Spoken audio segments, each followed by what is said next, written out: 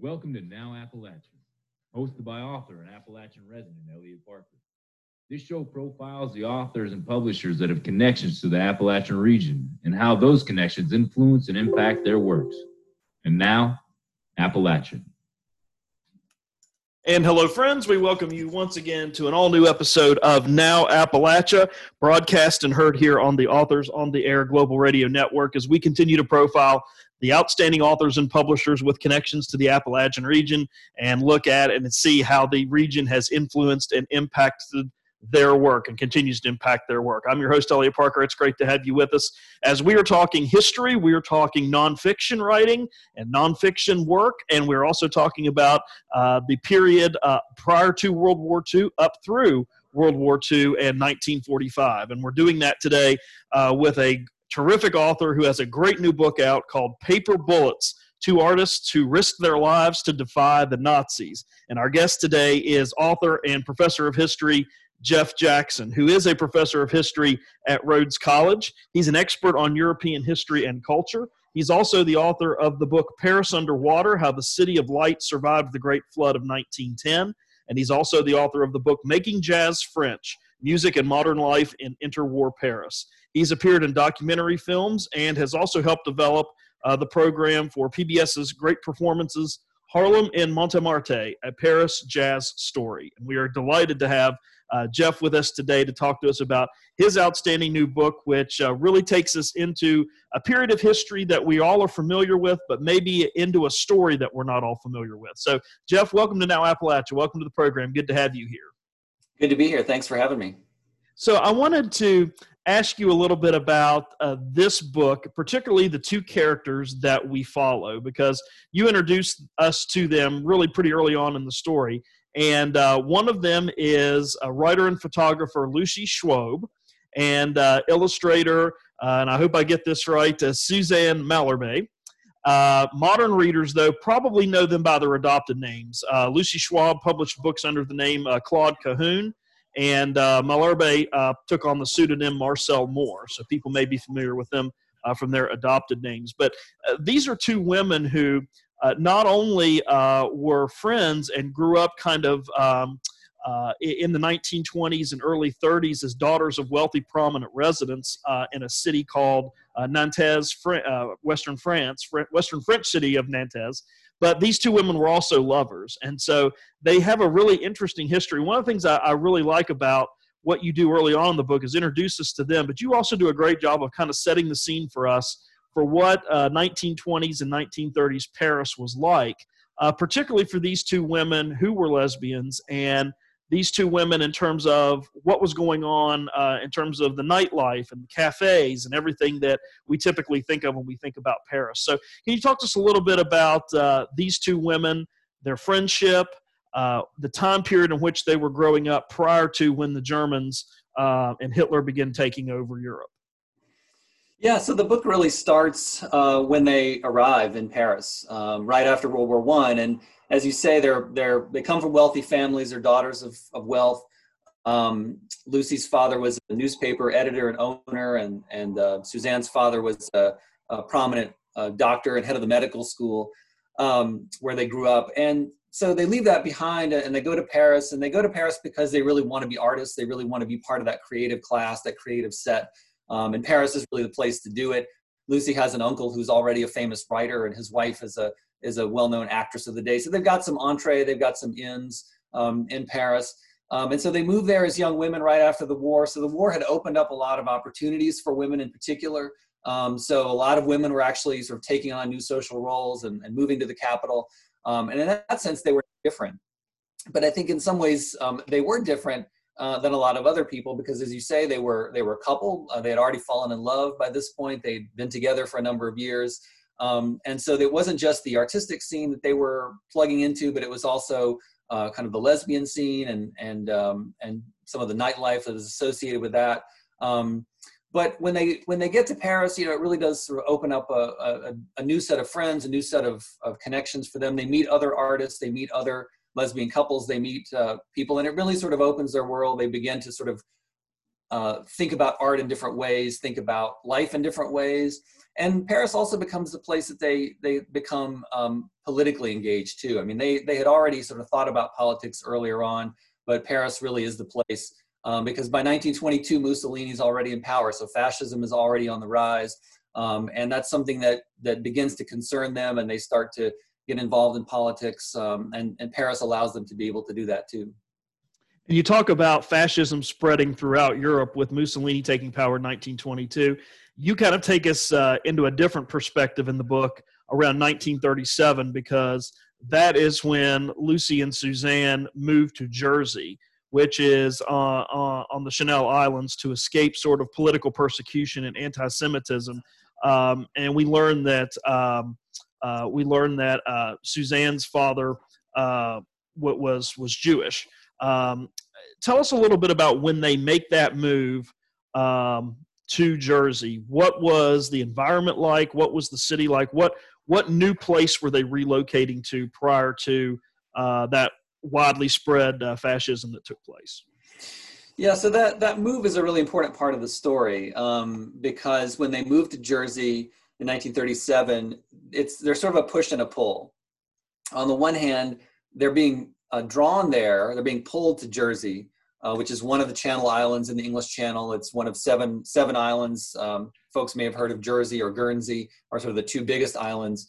But they're pulled there because it's a place that they know. They've vacationed there over the years. It's a lovely place. I spent some time on Jersey when I was doing the research for this book, and I understand why they would have wanted to move there. It's a lovely island. There's the house that they ended up buying has a beach right out in front of it. It's very picturesque. It's a very calm place. And Lucy had a lot of chronic illnesses. So for her, this was kind of a way to, kind of be in a better environment, just more peaceful, more healthy, hopefully for her. And like I said, it was familiar. They had been there over the years on vacation. The push away from Paris was the fact that Paris was becoming more and more politically polarized, and fascism had a lot to do with that. Other things did as well. I mean, people were literally fighting in the streets in Paris by the mid-1930s between the far left and the far right. So fascist groups, communist groups, and others. And there was also a lot of anti-Semitism on the rise very much in France. And had been since the late 19th century. And Lucy herself and her family had been a victim of some of that anti-Semitism back in around the turn of the century, what was known as the Dreyfus Affair, this very famous anti-Semitic episode that takes place. And so she had already experienced that. And then to see it come up again in the 1930s, I think that was another factor that was really sort of pushing them out of Paris and out of France. So it was really sort of a two-pronged thing, or two dynamics at work, the push and the pull. When they go to Jersey, as I say, it's a quiet place. It's a lovely place. They expect to live out their days there. I think they really thought this would be a place where they could live and do their art and enjoy. And they come into some family money. Suzanne's mother had recently passed away, so she had inherited some money, so that allowed them to do this. They were never really starving artists. I talk about them as part of the Parisian art scene, but they never were starving artists because they always did have family money. And so that allowed them to make this move to Jersey. But they didn't realize, of course, that only just a few years after they moved to Jersey, this wonderful place, that it would be taken over by the Nazis. And so the islands, the Channel Islands, are the only bits of British soil that are taken over by the German army. And so they find themselves in a very different kind of situation than what they had expected to find. And I love how you described there in 1940 when the first bombs fell on the Channel Islands, 180 bombs, which doesn't seem like a lot, but when you read the descriptions of those islands in your book, and if you look at them on a map, they aren't that big. And to have 180 bombs dropped on that set of islands at one time is truly a catastrophic event. And then all of a sudden, Lucy and Suzanne kind of have to make a shift, and they start becoming part of the resistance. As you mentioned, they left Paris because fascism was on the rise. They had a few peaceful years there in the Channel Islands, but then all of a sudden, things have changed. The bombs have stopped, and they become a part of the resistance. And there's one thing I love that you described that they did, and you could illuminate this a little bit more, but they went around and twisted road signs the wrong way, because the Germans that had invaded the islands or were settling on the islands were still trying to get their bearings. And so what Lucy and Suzanne did was turn the roadsides around to try to get them confused. That was one of the ways that they staked out a resistance. So as we look at that example and we think about them as two women in these circumstances, why did they feel a need to be a part of the resistance? Because we know that in World War II during this period that there were some people that were a part of the resistance. Some people, especially in Germany, kind of stepped aside as the Nazis were doing what they were doing, even turning in Jewish people that had occupied Germany. So what made them decide to be a part of the resistance as opposed to sort of just stepping back and staying in the shadows? Well, that's a great question, and in many ways, that's the central question that I really try to grapple with in this book: is what is it that makes them a resistor, and what makes someone a resistor? Because most people don't resist during World War II, or really in any situation like that, right? I mean, I sometimes say to my students, how many of you think you'd be part of the resistance, if you lived during World War II? And of course, most people raise their hand and sort of think, yeah, of course, I would have, done the right thing and stood up. But in reality, very few people did, and very few people would, right? It's much safer to either go along or to just sort of step aside and do nothing. And I think that was the same kind of question that they were faced with. They had to sort of decide, what are we going to do here? What's our response going to be? For me, the answer to the question of why they become resistors really goes back to who they are and sort of their longer story. It's really about their kind of whole biography, which I try to tell. I can't say that I tell their entire biography in the book, but I certainly try to make a link between what happens in their earlier years and what happens in that time on Jersey, because I don't think you just wake up one day and say, we're going to resist, right? I think for me, what's powerful about their story is that they had been lifelong resistors in many ways, as a lesbian couple, as avant-garde artists, in their politics in their Paris days. They had been sort of used to this idea of pushing back. If you look, and I talk about it in the book, their art is very, they're often talked about as surrealists. They're certainly engaging in their art with questions about gender and sexual identity and what do women look like? What is femininity? Lucy often appears in those photographs with her head shaved, maybe dressed as a man, or dressed in a very gender ambiguous kind of way. So they were pushing boundaries of all sorts throughout much of their lives, so that by the time they get to Jersey, in some ways, what they do, that work that they do on Jersey really comes out of who they are. It comes out of years worth of practice, you might say. And at first, Lucy in particular is the one who really wants to sort of do something. She doesn't know exactly what she wants to do at first. She has to sort of convince Suzanne, because Suzanne was always described as the more practical one, the down-to-earth one, the one who really sort of has her feet on the ground. Lucy's the kind of dreamer. She's the kind of, the idealist. And so to me, they had to take both of those characteristics. It had to take Lucy, the sort of idea dreamer, and Suzanne, the kind of practical, how-to person, in order to do any of this resistance in the first place. But once Lucy convinces Suzanne, they start off small, things like you said, twisting the road signs, or Lucy comes up with this, she calls it our jingle. It's this phrase, ona endo, which means without end.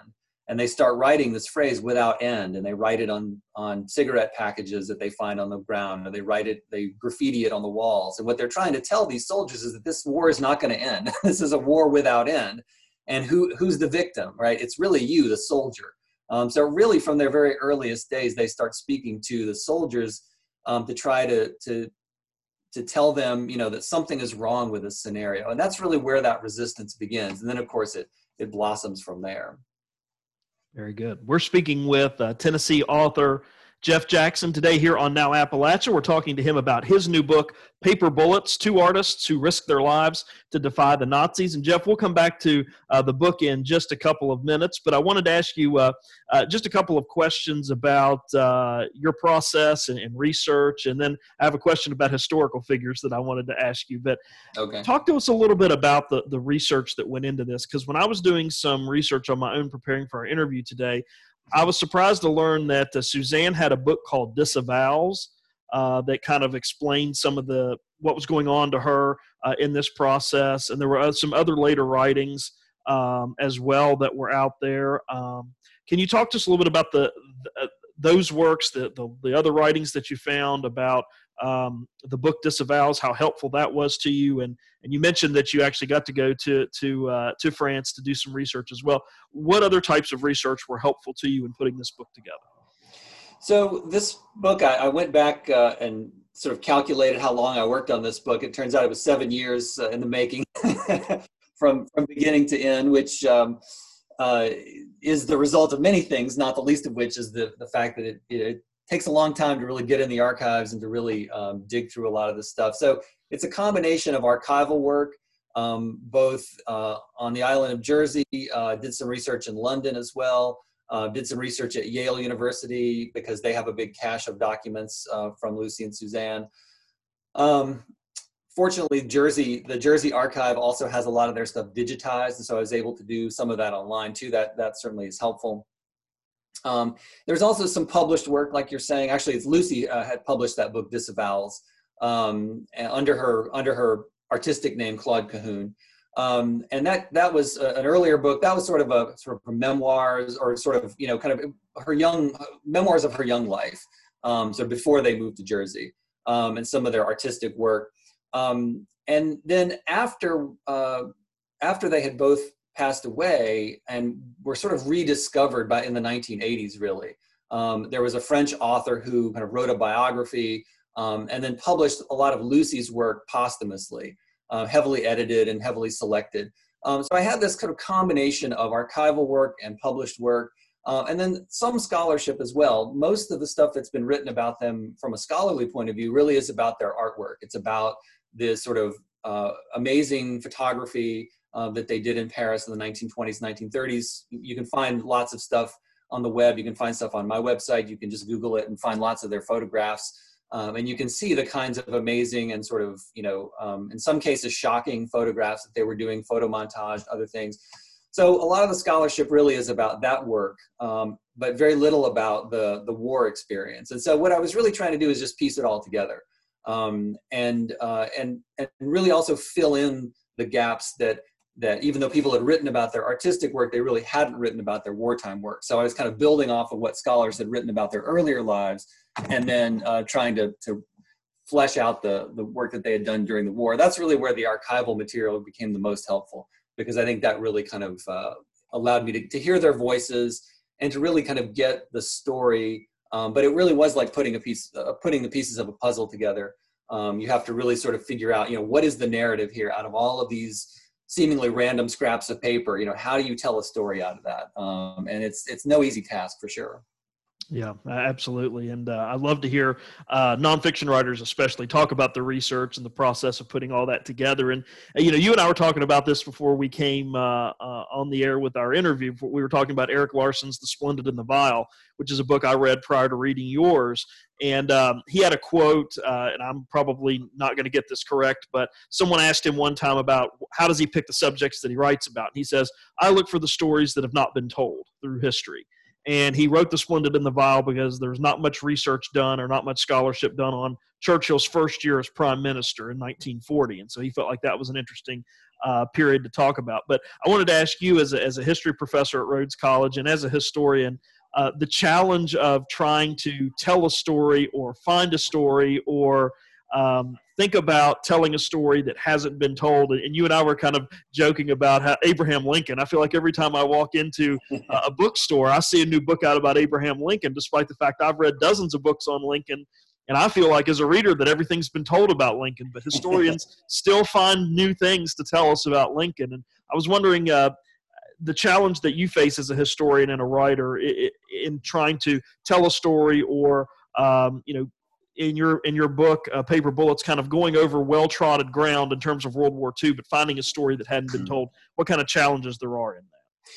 Yeah, it's a great question. It really is a challenge. And I feel like in many ways, all the books that I've written have been things that I kind of stumbled upon, just sort of good luck, was able to come across either a story that hadn't been told before or, as you say, a new angle on an old story. I mean, I think you're right. There are so many books about World War II, but one of the things that I've talked about with this book, and people have said to me, this is the World War II story we've never heard before.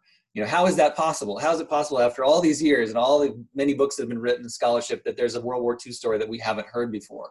Well, turns out there is, but it really requires that kind of listening. It requires kind of keeping your ear to the ground, keeping your eyes open, and also some good luck too. And I feel like I've been lucky.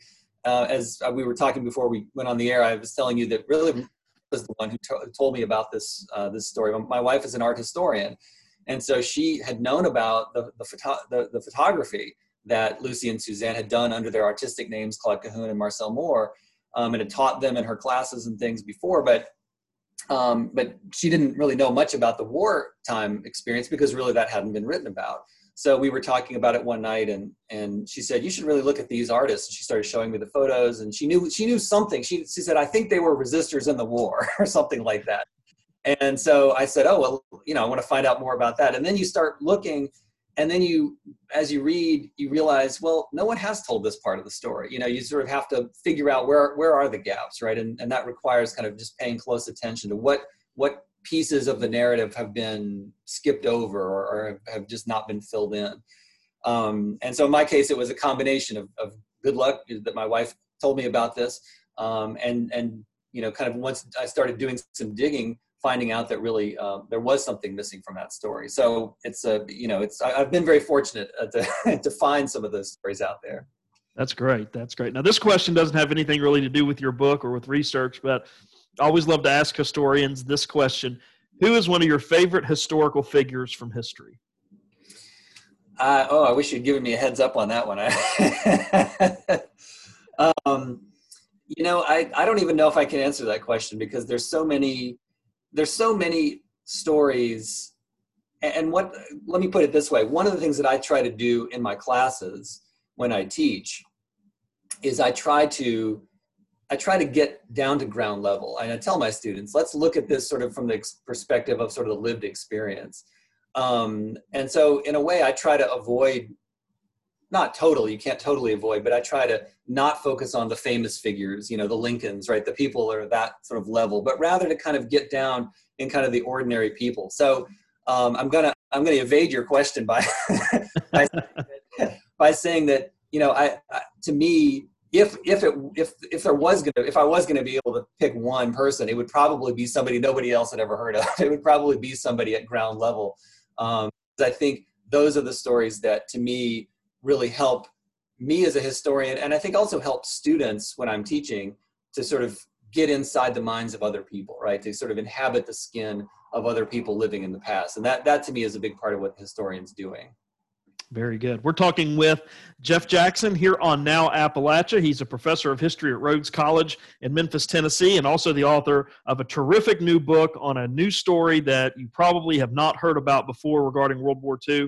It's called Paper Bullets, Two Artists Who Risked Their Lives to Defy the Nazis. And we've been talking a lot about Lucy and Suzanne, and we'll go back to their story here now because you take us in the third part, or sort of Act 3 of your book, to some really interesting and I think difficult scenes, but you tell it so well, and that is when Lucy and Suzanne are arrested in 1944. And you kind of build us up to that because you were talking about the defiance that they did and the resistance that they were doing earlier. I loved how they had created some photo montages that were sort of critical of the Germans and what was going on, and they would put them into magazines that the soldiers would buy as sort of establishing their resistance, which I thought was great. But they're arrested in 1944, and they spend months in prison and ultimately were sentenced to death before the release after the war ended in 1945. Can you talk to us a little bit about those days? Because I really think that's some of the most poignant writing in the story is you really take us inside to what they were experiencing, being arrested, being in prison, and the ways that they had to kind of creatively decide and come up with ways to communicate with one another. Can you tell us a little bit about that period of their lives and that period of the book? Yeah, and before I do that, let me just kind of finish one thought kind of that I sort of started but didn't quite finish in the last segment, and just in terms of getting them to prison, because we were talking about turning street signs the wrong way and like you said, the photo montage, but the paper bullets of the title really has to do, this is why they're ultimately arrested, right? These are notes that they write. That phrase paper bullets refers to notes that they end up writing to the Nazis. And they do this as a German soldier. Basically, what they do is they sort of take on the persona of a German soldier, and they start writing these notes. And the notes that they write to the Germans are notes that are addressed in German. They write them in German to the soldiers, and they basically say, you know, why are you here? Maybe, you know, shouldn't you go home? Shouldn't we be back in Germany? So in other words, they're trying to sort of get inside the minds of these German soldiers and basically undermine their morale and get them to think twice about why they're occupying this island of Jersey. Jersey and all the Channel Islands were strategically very important. They were part of what Hitler called the Atlantic Wall. And this was a series of fortifications that, you know, to prevent Allied attack and to hold the continent from the Allies. And so the islands were really important. And so the idea of undermining German morale in this really strategically important area was unacceptable from the German perspective. And so that's what ultimately gets them arrested, right? It's not just that they're turning signs around or doing, you know, these small acts that I was describing a minute ago, they escalate. And they escalate into this whole note writing campaign. And again, in the voice of a German soldier. So once the Germans basically figure this out, that these women have been distributing notes, they don't necessarily believe at the beginning that they were writing the notes. They think that maybe it was part of a bigger conspiracy. So they want to interrogate them and try to figure out, you know, who else was involved in this. In particular, were there any soldiers involved in this? Because they write these perspectives, they sign their notes as the soldier with no name. So they're pretending to be this soldier. And so the Germans originally think, well, maybe there actually is a German soldier who's working with them, or maybe even a cabal of German soldiers, a whole group of, you know, conspiracy. So that's another reason why they're arrested, is to try to interrogate them, to figure what's really going on here. But once they're in prison, you know, this is part of what's fascinating about that part of the story, is that they continue this resistance work. They don't let up. For the 8 months that they're in prison, first of all, they're separated, put in solitary confinement. So they've been together their whole lives. They've been a loving couple their whole lives, and now they're separated really for the first time in their lives. And but they end up passing notes behind bars. They end up befriending other prisoners and sharing notes to them. They also end up befriending the Germans themselves. To me, one of the most remarkable parts of the story were their interactions with both the German guards and other German prisoners. So there were German soldiers who had been arrested for mutiny and were behind bars. And then there were the guards who were guarding the prison. And they end up getting to know all of these men. And having fellow prisoners, the guards, it's hard to say that they become friends with the guards, but they certainly develop a kind of working relationship with the guards. The guards are not cruel to them. They don't beat them. It's not the sort of what you expect from what I sometimes call the History Channel, version of a Nazi prison, right? It's not a horrible experience in that sense, although there is definitely a psychological torment that they go through, because they literally think every day is their last day. They wake up every morning thinking today's going to be the day that we're going to be executed. And yet, at the same time, they are sort of talking to these guards and getting information from them, and even sort of, finding these guards to be friendly to them in many ways and helping them, bringing them an extra blanket, bringing them extra food. So it's a fascinating sort of experience that they have, and certainly one that doesn't match up with our kind of ready expectations about what it was like to be imprisoned in a German prison during the war. And despite all of that, one of the things I also love is how Suzanne always is kind of looking out for and taking care of Lucy. And you write about in page 202 how Suzanne encouraged Lucy to tap on the pipe above her head after lights out to let her know that all was well. The letters between them and the notes that were exchanged between them, all of them addressed Lucy as Amour. A lot of them wished her good night. They maintained their love and devotion to each other through these difficult circumstances. And I wanted to ask you sort of a big picture question about them.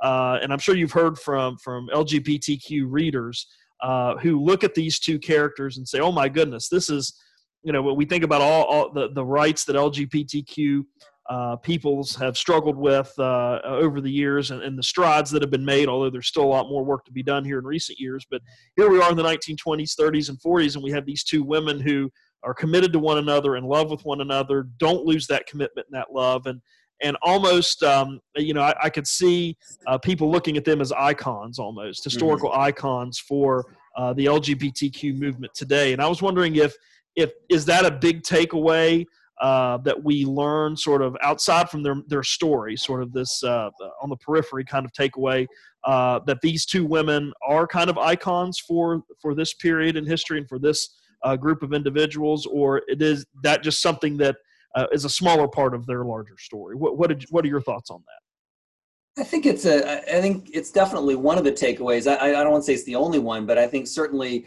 a lot of folks in the LGBTQ community have looked at them, and hopefully in reading this book, we'll continue to look at them and see them in a new light as heroes, as figures who were willing to stand up for what they believed in, and also really that all of this came out of their relationship. I mean, I don't think either of them could have done this work on their own. I think that really only this resistance work, and indeed their artwork in the 20s and 30s in Paris, really only makes sense to think of as a collaborative work, that they're always working together, supporting each other, helping each other, inspiring each other, protecting each other, and loving each other, and that's what really makes this work, all of this work, possible. But I think it's also, a story that everybody can connect with as well, because it raises these kind of questions about, what does it take to be someone who does stand up for what you believe in? What does it take for any of us, if we find ourselves in an extraordinary situation, to take that step and to resist, right? When we feel called upon to do that. And like I said earlier, we don't just wake up one day and say, I'm going to become a resistor today. That maybe sometimes happens, but rarely happens. So it is interesting and inspiring, I think, to see, what are the patterns there, right? What are the bigger stories, and what are the ways that, that maybe this can make us think about the kinds of things in our own lives that we, what are we willing to tolerate, and what are we willing to draw the line on and say, no, I want to push back against that. And then I guess another big takeaway for me too, kind of going back to the question about the war itself, and maybe this is kind of a historian's take on this as well, is to say, what happens when you start telling these big stories like the story of World War II, but telling it from a different perspective, right? When you add more voices in, then the story just gets richer. And so I think, here's a case of two women who have been largely overlooked, in a lot of different ways. Overlooked because they're women, overlooked because they're lesbians, overlooked because they were in a part of Europe that's not often talked about. People don't typically talk about the Channel Islands and the war. So for so many reasons, they were sort of excluded. But what happens when you bring their story back in? And I think it enriches that larger story of the war really for everybody. So, Jeff, in our final moments with you today here on Now Appalachia, if anyone wants to get in contact with you to talk to you about your work as a historian, about Paper Bullets, or about any of the other works that you've done, Paris Underwater or Making Jazz French, how can they get in contact with you, first of all, and then where can they get copies of Paper Bullets? Well, Paper Bullets is available everywhere. Certainly, you can purchase it online. It was a best book of the month, one of the books of the month on Apple Books for the month of November when it was released. I always encourage people to support their local booksellers, and so you can certainly find it here in Memphis at Novel Books, and in Nashville at Parnassus Books, and a number of other places around. If you want to find out more about me and about my work, you can go to my website, jeffreyhjackson.com. You can read about my biography. You can read about some of my other work as well, and some reviews and things about Paper Bullets. And then, of course, you can also find out more about me on the Rhodes College website, rhodes.edu, in the Department of History. We've been talking with Rhodes College history professor Jeff Jackson here today on Now Appalachia. His great new book, Paper Bullets, Two Artists Who Risked Their Lives to Defy the Nazis, as you will learn more about Lucy and Suzanne, who we've been talking a lot about, and their story. It's beautifully done, well-researched, beautifully written, and there are some just very tense moments, as we've been talking about, when Lucy and Suzanne get arrested and their experiences being prisoners and what they go through in that experience. But it's a wonderful book. And again, it tells a unique and fascinating story that we have not heard before about World War II. And Jeff, congratulations on the book. It's a terrific, terrific read and a real great addition, I think, to this period in history. So great work on this, and congratulations. And as you keep writing and keep getting new books published about World War II or other periods in history, we'd love to have you back on the program to talk about it. So thanks for being with us. Thanks so much for having me. I really enjoyed it. We also want to take this moment as we finish up here on Now Appalachia to give a special shout out and thanks to the executive producer of Now Appalachia. Her name is Pam Stack. We appreciate all the work that Pam does behind the scenes to make these broadcasts of Now Appalachia and all of the other programs that you hear on the Authors on the Air Global Radio Network possible. So Pam, we want to thank you so much for that. We also want to remind you that this is a copyrighted podcast that is owned and operated by the Authors on the Air Global Radio Network. That's going to do it for us this time on Now Appalachia. Please come again next time. And in the meantime, stay well and see you someplace soon, I hope. You've been listening to Now Appalachia. This is a copyrighted podcast owned and operated by the Authors on the Air Global Radio Network. Stay tuned. More outstanding podcasts are coming your way next. Stay tuned for more outstanding podcasts from the Authors on the Air Global Radio Network.